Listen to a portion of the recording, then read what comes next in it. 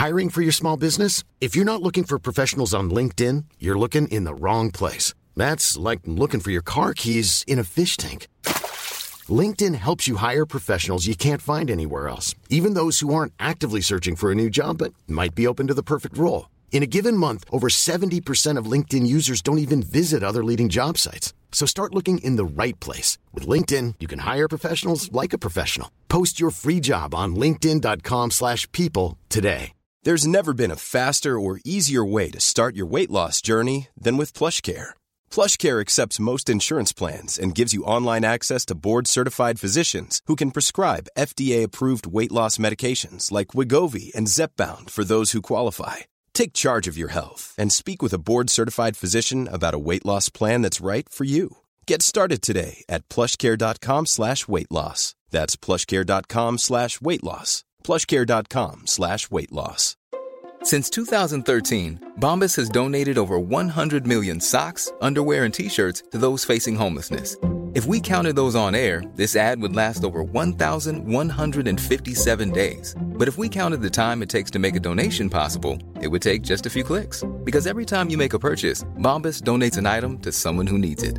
Go to bombas.com/ACAST and use code ACAST for 20% off your first purchase. That's bombas.com/ACAST, code ACAST.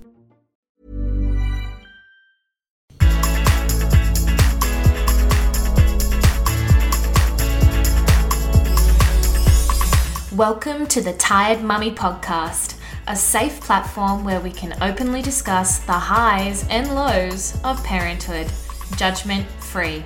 Join me in authentic conversations with mums and dads from across the globe. Let's help each other feel less alone, let's grow and feel better in our parenting skin together. Come join our tribe while we get into some real talk. And don't forget, bring your coffee.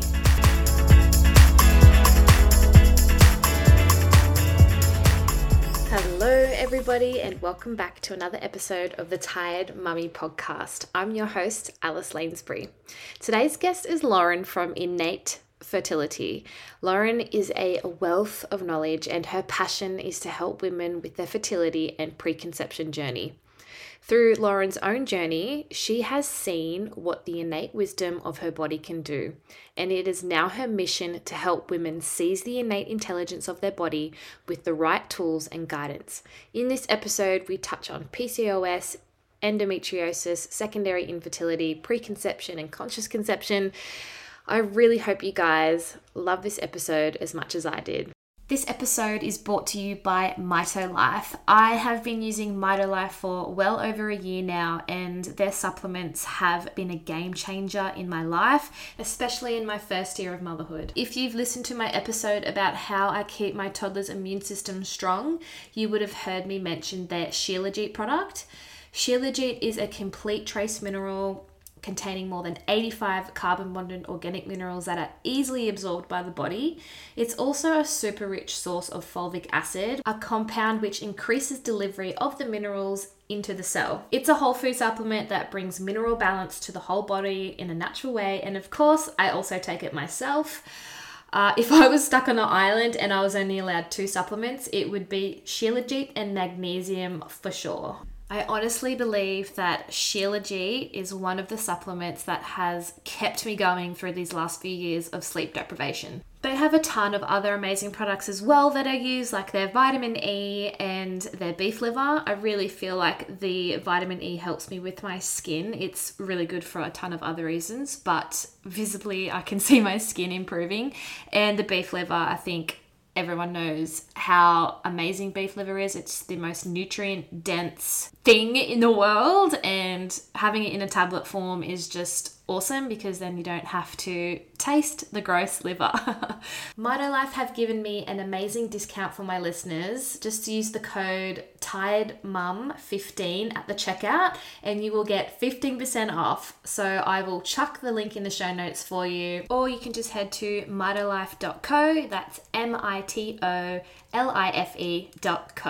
Welcome to the podcast, Lauren. I'm so grateful to have you on the show today.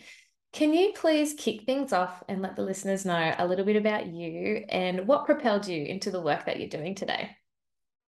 Well, first of all, thanks so much for having me, Alice. I'm really excited to be here. And to answer your question, the one thing that truly propelled me into what I'm doing today and how I find myself here is my experience with the hormonal birth control pill. So that was really what shifted my almost, life goals and the work that I was doing. I was on the birth control pill for 8 years and had originally started taking it for adult acne. And, at the time that I was taking it, there weren't as many resources available to me. Uh, Now, you have so much information for free on social media. I don't think that many people realize how amazing that is. Because when I was looking for solutions for acne and, trying to weigh the pros and cons of birth control, I had my friends, I had my doctors, and that's it. And pretty much everyone was pro birth control and couldn't tell me any of the cons or, I couldn't really truly make an informed decision at that time. But I chose to take it and it was very easy to get.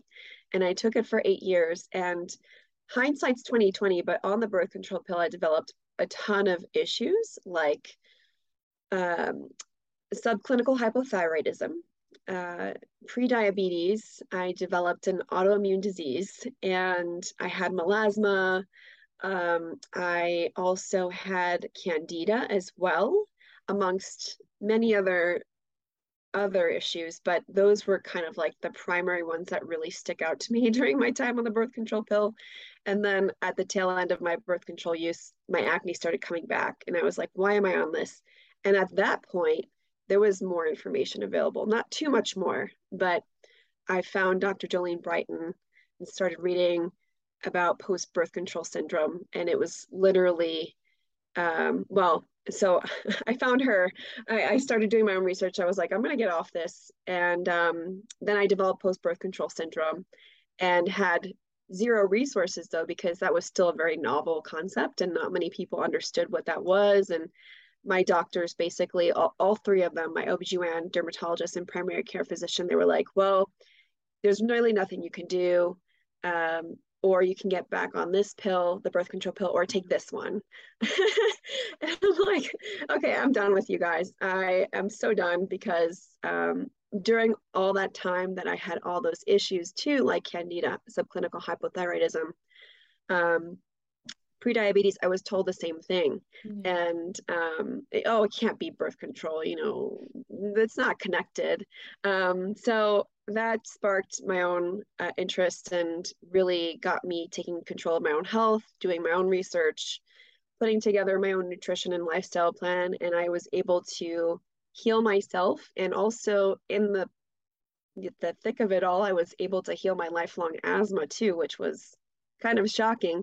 Yeah. So it was a bonus. And then after that, I felt like I had discovered gold. And, I was like, I need to help people because I felt so hopeless. And then, being able to reverse all those things and really take control of everything was life changing. So That's amazing. I feel like so many people have that story. I have a similar story with the birth control pill. Have you seen the documentary, The Business of Birth Control? I have, yes. Yeah, that's amazing. Like you said, I wish something like that had come out a long time ago. But if anyone Mhm. hasn't seen it, just Google it, you'll find it. It's an amazing resource. And yeah, they go pretty deep into the effects and, the business of birth control. Perfect heading. Yeah, Ah, yeah. absolutely. It's a great documentary and resource just to let, dip your toes in, not make any commitments, but just kind of learn. It's a Yeah. great, succinct, hour-long documentary. Yeah, have to agree. Okay. Let's shift gears because today I wanted to talk specifically about conscious conception because there's a lot of mums that really want to know what they can do to get their body ready for pregnancy, not just their first pregnancy, but their subsequent pregnancies to increase their chances at conceiving. Because I'm hearing a lot about there's a lot of people having problems getting pregnant after their first child. And there's a lot of information out there, and honestly, it's confusing. Could you talk us through the common mainstream health protocols that we commonly see that maybe are not as helpful as they're made out to be? Yes, absolutely. And, I do see that trend too. It's called secondary infertility, although I don't like that term because I feel like, you know, using the term infertile, that's just a misnomer. There's times where we're not optimally fertile, even in our own monthly cycle. Mm, So I feel like it's misused a lot. So it's not my favorite term, but I do see a lot of women struggling with that. And, typically what I'll see is a lot of assisted reproductive technology use after the first pregnancy. And if you look at the data out there, that's increasing at least 5%, possibly 10%, if I remember correctly, every year, maybe wow. 5 to 10. So it's on the rise for sure. But I feel like there's so much that we can do to support ourselves.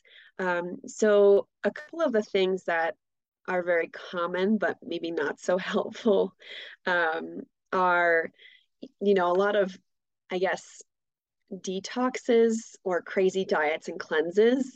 I am definitely a proponent of sort of putting the best version of ourselves forward into pregnancy to, not only support how quickly we can get pregnant, but also how healthy our pregnancy is, reducing risks and complications during pregnancy, which can develop based on our state of health prior to pregnancy. Mm, And then, of course, the health of our future child, making the healthiest baby possible, and then being able to recover quickly to be able to support that child once they're born.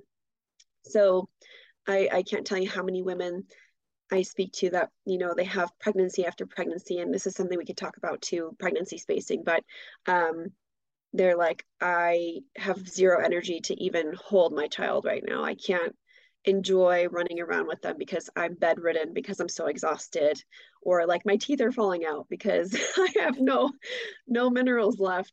And of course, for every story like that, there's also a story for, it's totally fine. Everything's fine.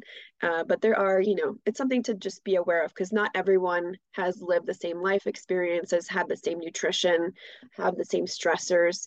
And so, based on our resilience, and that's going to be very individual, we have mm, to consider that in terms of like what we want in our goals. So, as far as things that we see that are maybe not so helpful, those detoxes, again, I do truly believe that we can do things to decrease our heavy metal load, which we pass on to baby, decrease our gut dysbiosis, or optimize our microbiome because we also pass that on to baby. And that's very, very important also for avoiding things like group B strep in the third trimester when you get tested and all that stuff. And xenoestrogens, which can make it more difficult as well. There's chemical estrogens that can really throw our own hormonal balance off and can mess with our cycle, but they can also mess with the sexual development of our future children too.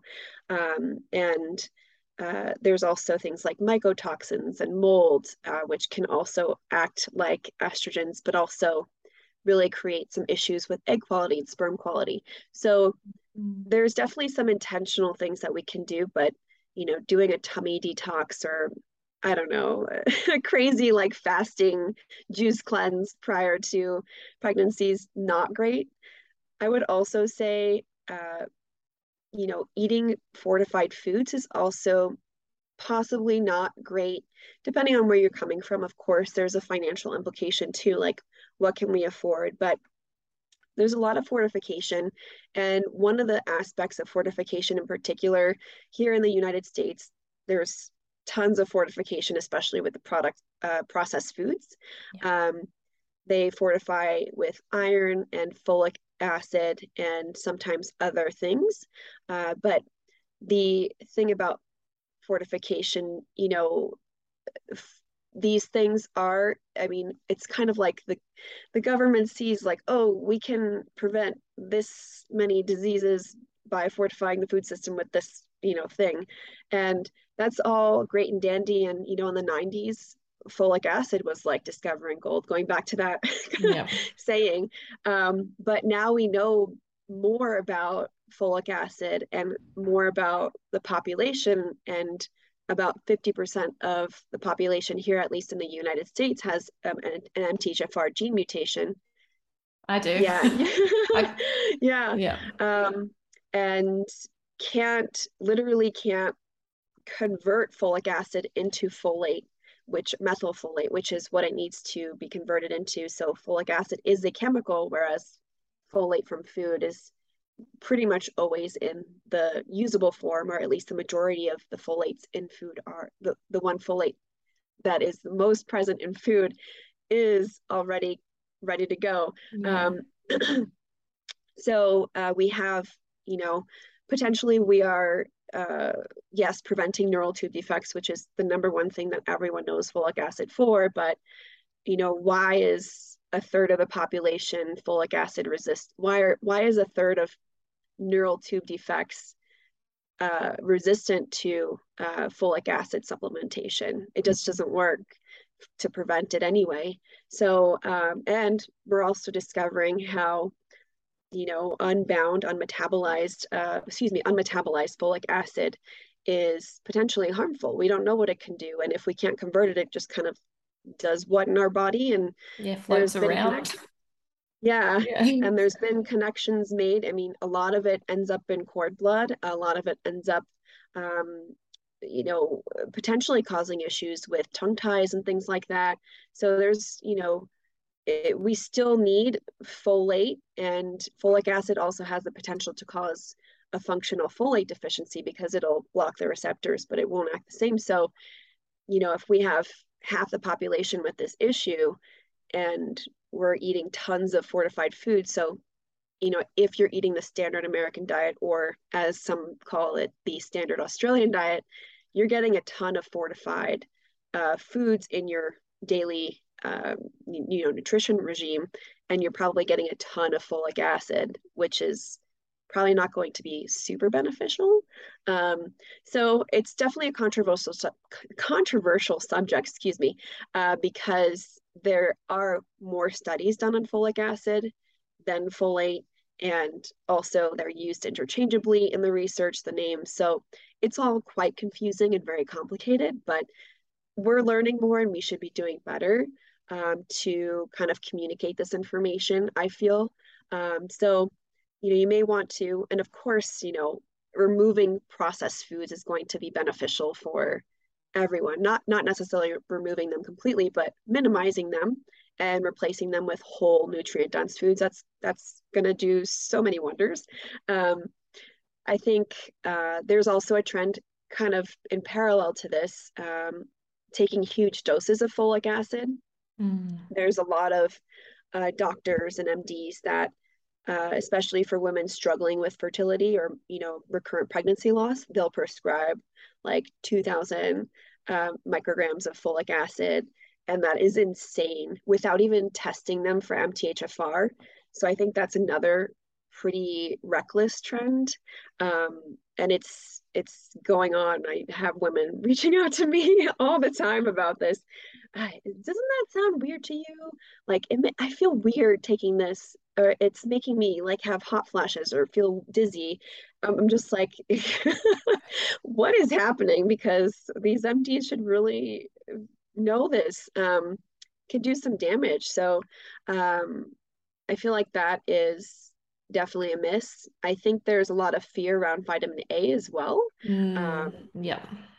There's so much dogmatic fear about it because of these studies done in the 90s that were done incorrectly. And and I would say like synthetic vitamin A, sure, there's definitely a potential for birth defects.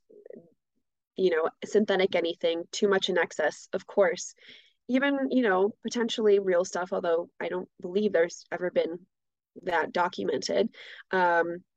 But when you're getting vitamin A from real whole foods, they're going to have the other cofactors that allow it to work properly in the body. So there's less of a fear, less of a risk.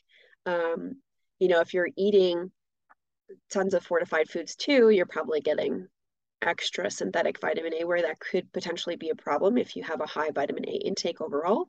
And vitamin A, I mean retinol, not beta carotene. They're very different.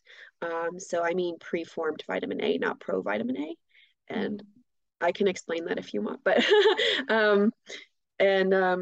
yeah, I think also a lot of women, and this is more so less advice, but more so on the culture of convenience. A lot of women will rely on prenatals too much, I think. They don't realize that prenatals are a supplement. They don't contain all the nutrients we're supposed to be getting for a healthy baby. They're vastly different. There's no like regulation around what can be called a prenatal. So you could guess and be taking this random thing, and you thought you were getting this nutrient. You thought you were getting all the nutrients you needed to support baby, and you're eating like crap food, and then it kind of creates this. I find that it creates like less good food habits. Of course, there are women out there, they got it locked in, trying really hard, but just know that prenatals don't contain all the nutrients you need. You have to eat good food if you're being intentional about getting all the micronutrients you need. So there's no way to get around, there's no replacement for a high quality diet. And that could be very different from person to person based on their economic status and, their intolerances, their lifestyle. But whole foods, real foods are going to never be outshone versus prenatals. And I think maybe this is more so for pregnancy. This is my last one, I promise. More Love so it. more so during pregnancy. There's some advice that there's some also really old advice that you should avoid eating shellfish or seafood because of the mercury content, or don't eat runny eggs or deli meat, or raw dairy, when these are all, sure, they're animal products, and every food has a risk, but that's the thing, every food has a risk. And if you look at research which is out there, animal products have just as much of a risk for foodborne illness as plant foods. So what are you replacing it with? That romaine salad, you're just as much of at risk for foodborne illness, if you were intentionally swapping your deli meat for that romaine salad. So there's a lot of unrealistic and really crazy fear put around these foods, and a lot of women end up removing these foods completely from their diets, or doing some weird stuff like microwaving their deli meat, which, no judgment, but it probably tastes really gross. Wow. And so there's a lot of stuff that I break this down a lot on my page and in my course, but we don't have to have as much fear as we think we do. And ultimately, it's based upon our own risk tolerance, what we choose to consume and allow into our bodies. But if you're avoiding these nutrient dense foods for less nutrient dense foods, you might be missing out on some really key nutrients, like, for example, shellfish and seafood. They're really great sources of iodine, zinc, and selenium, and that's kind of hard to make up if you're not intentionally aware of hard to that. get those. I mean, it's my first pregnancy, it's that the fear is still there. There's still a lot of fear around that food, but I did my research. But anyone listening, I had oysters, I had the cheese, I had the eggs, like I had the beef liver. Like they do try to scare you with, oh, beef liver's got too much vitamin A. You need it. You need all those foods. So yeah, if you're wondering, I survived. I didn't get any, illnesses. But like you're right with the salad. I do know a mama who got salmonella from eating a salad. Like, Hmm. so it's all, there's risk in everything, like you said. Yeah. Um, Now I'm a pretty conscious, aware mama, and there's a lot of factors to consider when you're thinking about conceiving, and sometimes thinking about them all is overwhelming. Hmm. But where do you think is the best place to start? Do we need to learn more about our bodies with testing, or do we just start with diet, and exercise? That's a great question, and I'm going to take probably a different approach than you may anticipate. So, I think the first thing to do is to stop outsourcing your health and to get in tune with your own self. And that is going to be invaluable because you're going to have to make so many decisions, not only during your pregnancy, but also for your future child. And if you are not solid in sort of what you want your pregnancy to look like, what you want your parenting to look like, what health decisions you want to make for your child, it's going to be so difficult to make those decisions in an informed way. And oftentimes we'll be making decisions out of fear Mm. instead of from a confident, true, and genuine place. And so those fear decisions are the reason that women go, oh, I so regret doing this in my pregnancy. I wish I had done this. I wish I had done that. And it really creates so much stress during pregnancy too. Like, oh, I don't know what to do. Should I do this? Should I do that? And, you know, or you're just like, I can't think about this anymore. I'm just going to do what he says or she says.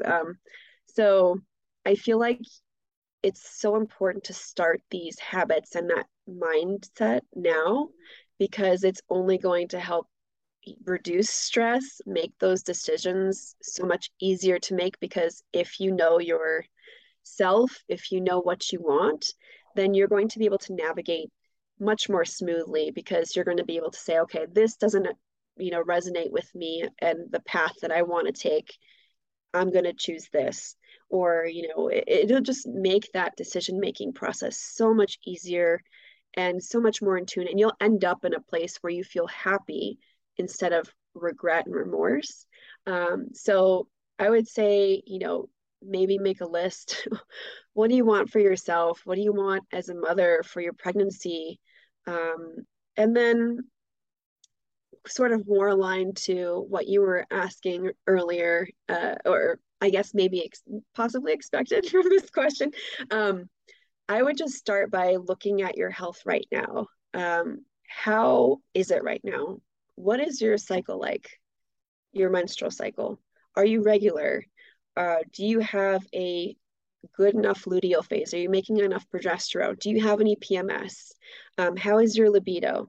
That is information that will tell you your state of health and where you might need to make improvements. Your Mm. cycle is the fifth vital sign, and that is going to tell you so much information. We need to pay attention to that.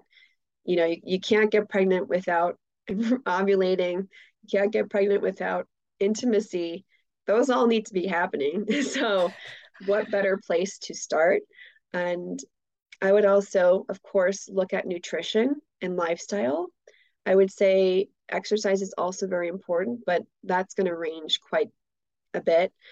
But if you've been eating the standard American or Australian diet for the past few years, you might want to take some time to build up those nutrient stores because you're probably going to be lacking in a lot of nutrients. Or if you were on a plant-based diet, for example, there's going to be some really purposeful and intentional nutrients you want to also focus on building up that are going to be really important for pregnancy. Um, I would say lifestyle as well. What's your sleep like? Are you getting enough sunlight?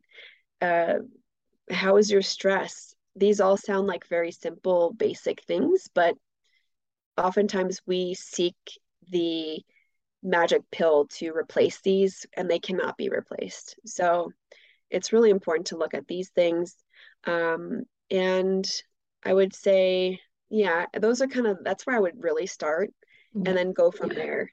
And, if you notice you have an irregular cycle, okay, what's your nutrition like? What's your sleep like? What's your stress levels like? What kind of testing do we feel like we need to do? Do we need to do a cycle map? Or, is a regular Dutch test good enough? And do we want to test your thyroid?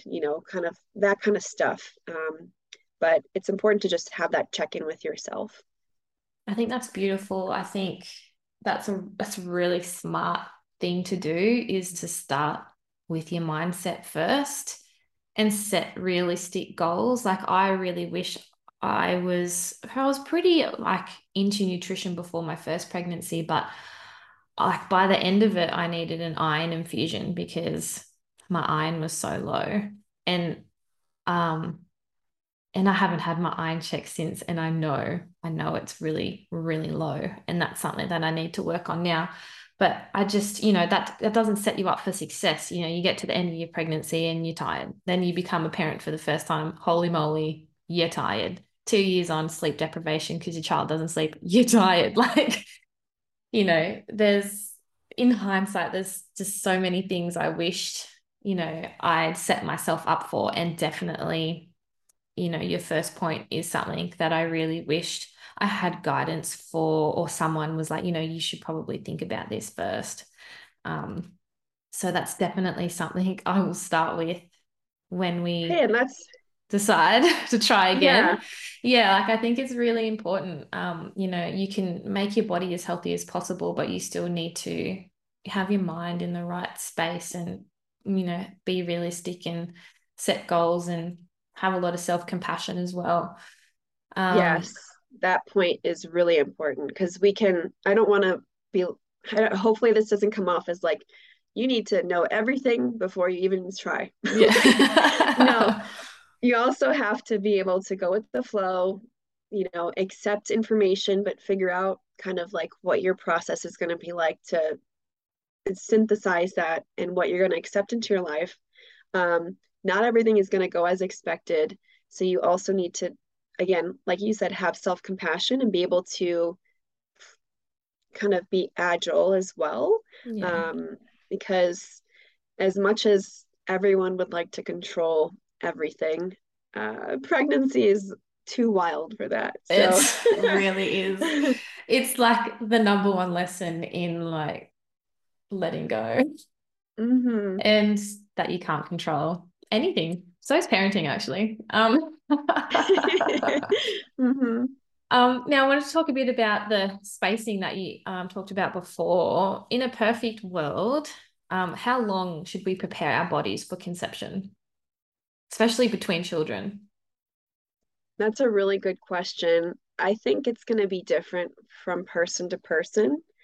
There's definitely like recommended guidelines out there. I'm not sure what it's like in the Australia, but in the US, it's like 3 months. Um, Oh my but God, that's but terrible. if you know anything about, egg maturation and all that stuff, that's not nearly enough time most of the time because women in their reproductive years, most women are nutritionally deficient as well. Yeah. So we really have to be intentional about building up our nutrition stores. Just as one example, I think, and I talk about this in my course, and I'm actually being much more thoughtful about this. I'm going to have kind of like a flow chart. And for those that don't know, I have a preconception course, but it's going to help you kind of figure out timing. But that's because there's no one like exact time frame. You know, what has your stress level, what have your stress levels been like? What has your nutrition been like for the past couple of years? Do you have any unresolved trauma? What are your cycles like? If you have irregular cycles, you're going to need time to regulate that. Mm. Do you have gut issues like SIBO, H. pylori, dysbiosis, parasites? That all needs time to be taken care of and then built back up again. And these are all areas that we imprint on our children. We imprint our hormones, our nutrition status, our microbiome status, our stress and trauma, our athletic capacity, and so much more. And that starts at the time of conception.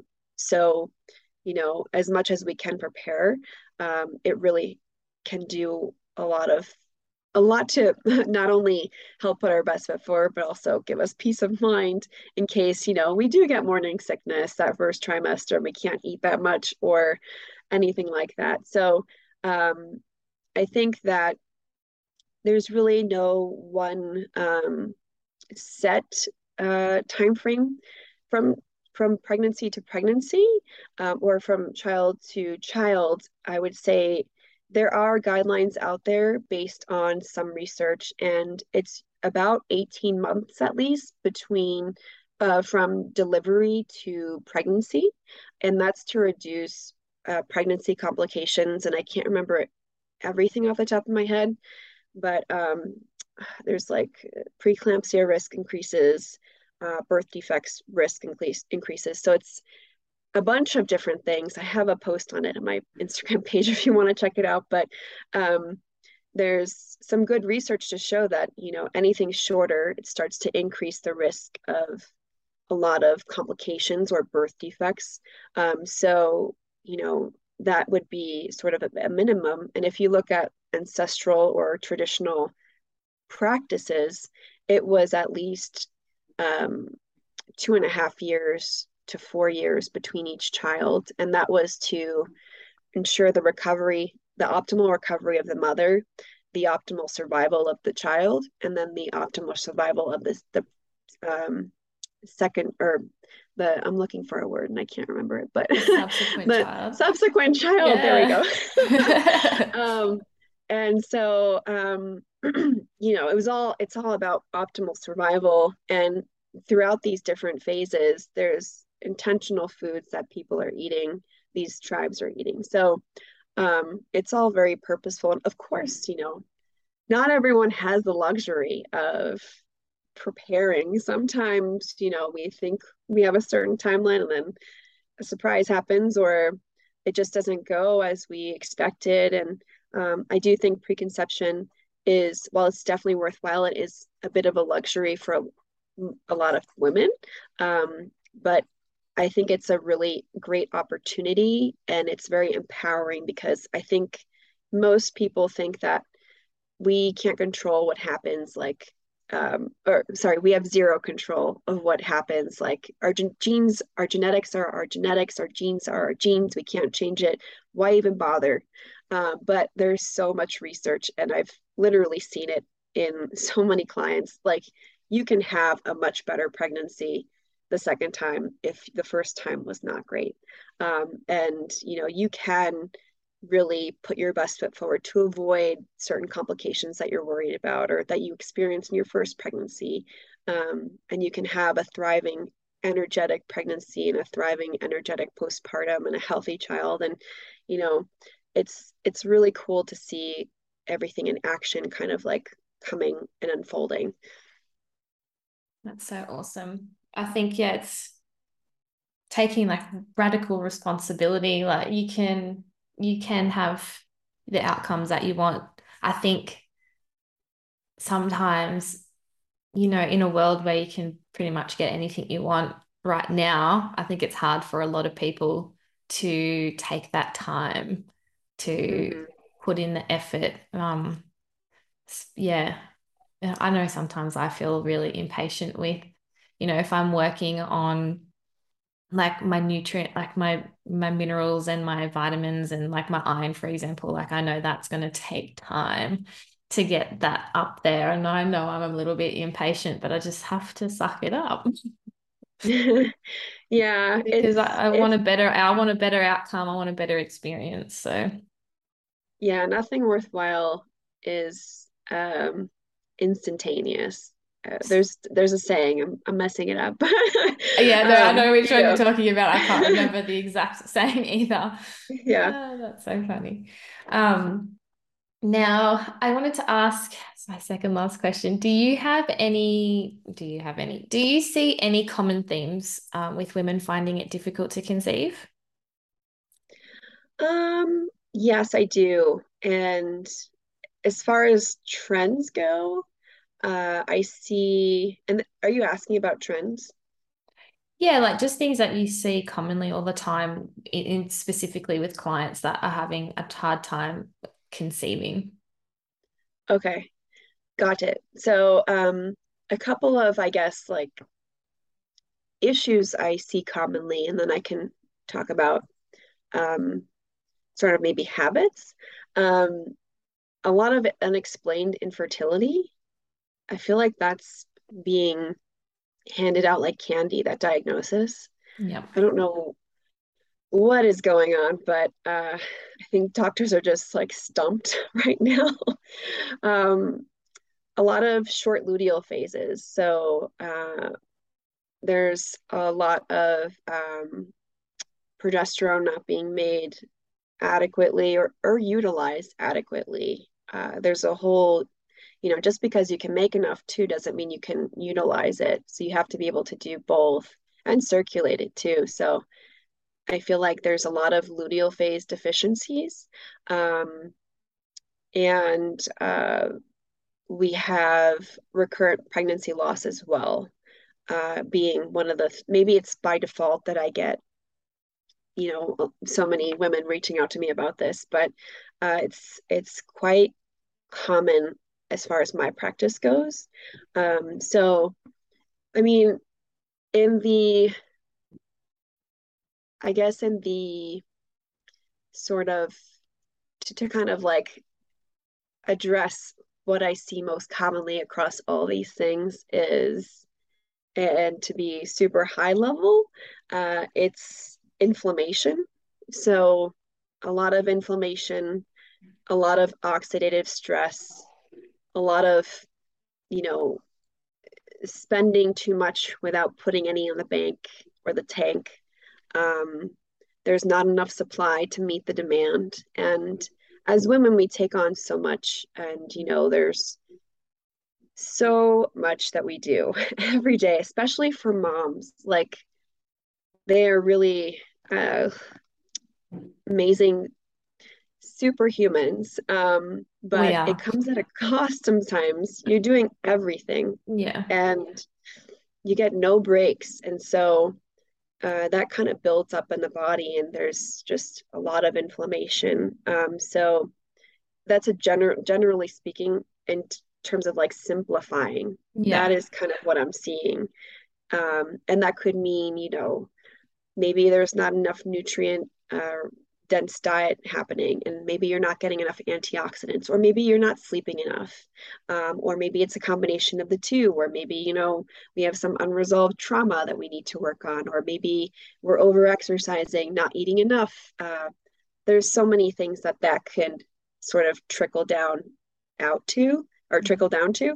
um, but that's kind of what I would say. So, addressing this would be to kind of figure what those things are out, based on that person's individual body composition, biology, physiology, history, their goals, their timeline, um, and working on those individually, to get them something that works for them, that they can sustain, and that will hopefully help them reach the goal that they want. Beautiful. Yeah, I think a lot of diseases and I don't know, hormonal issues or women issues, it's just blanketed over. And commonly, I feel like the core issue is inflammation. And Mhm. they just give all these different names. But really, if we could lower inflammation, it would probably make most of them disappear. I'm not Yeah, sure.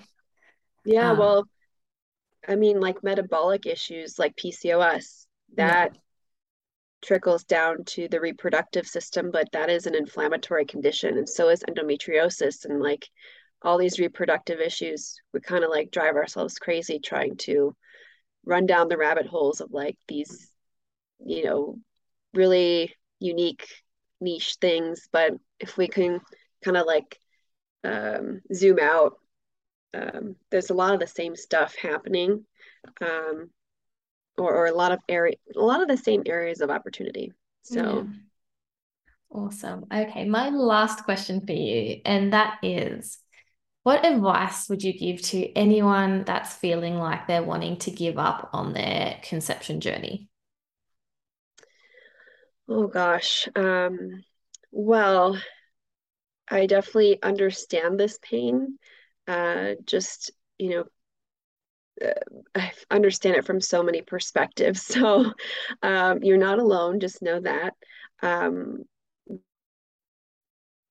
Journey can be long for a lot of people, and sometimes it's really hard and defeating, and you don't know, it can be really, really rough, emotionally, especially, but also physically, depending on what you're going through. If you're going through fertility treatments, that is taxing. So, um, I think that, you know, I, I am also not a toxic positivity person, but I think it's important to know that you know, your body is smart and it knows what to do. And even if you feel like it's stabbing you in the back at this moment and that it's dragging you through the mud, sometimes, we just need the right tools, or it could be we might need a break.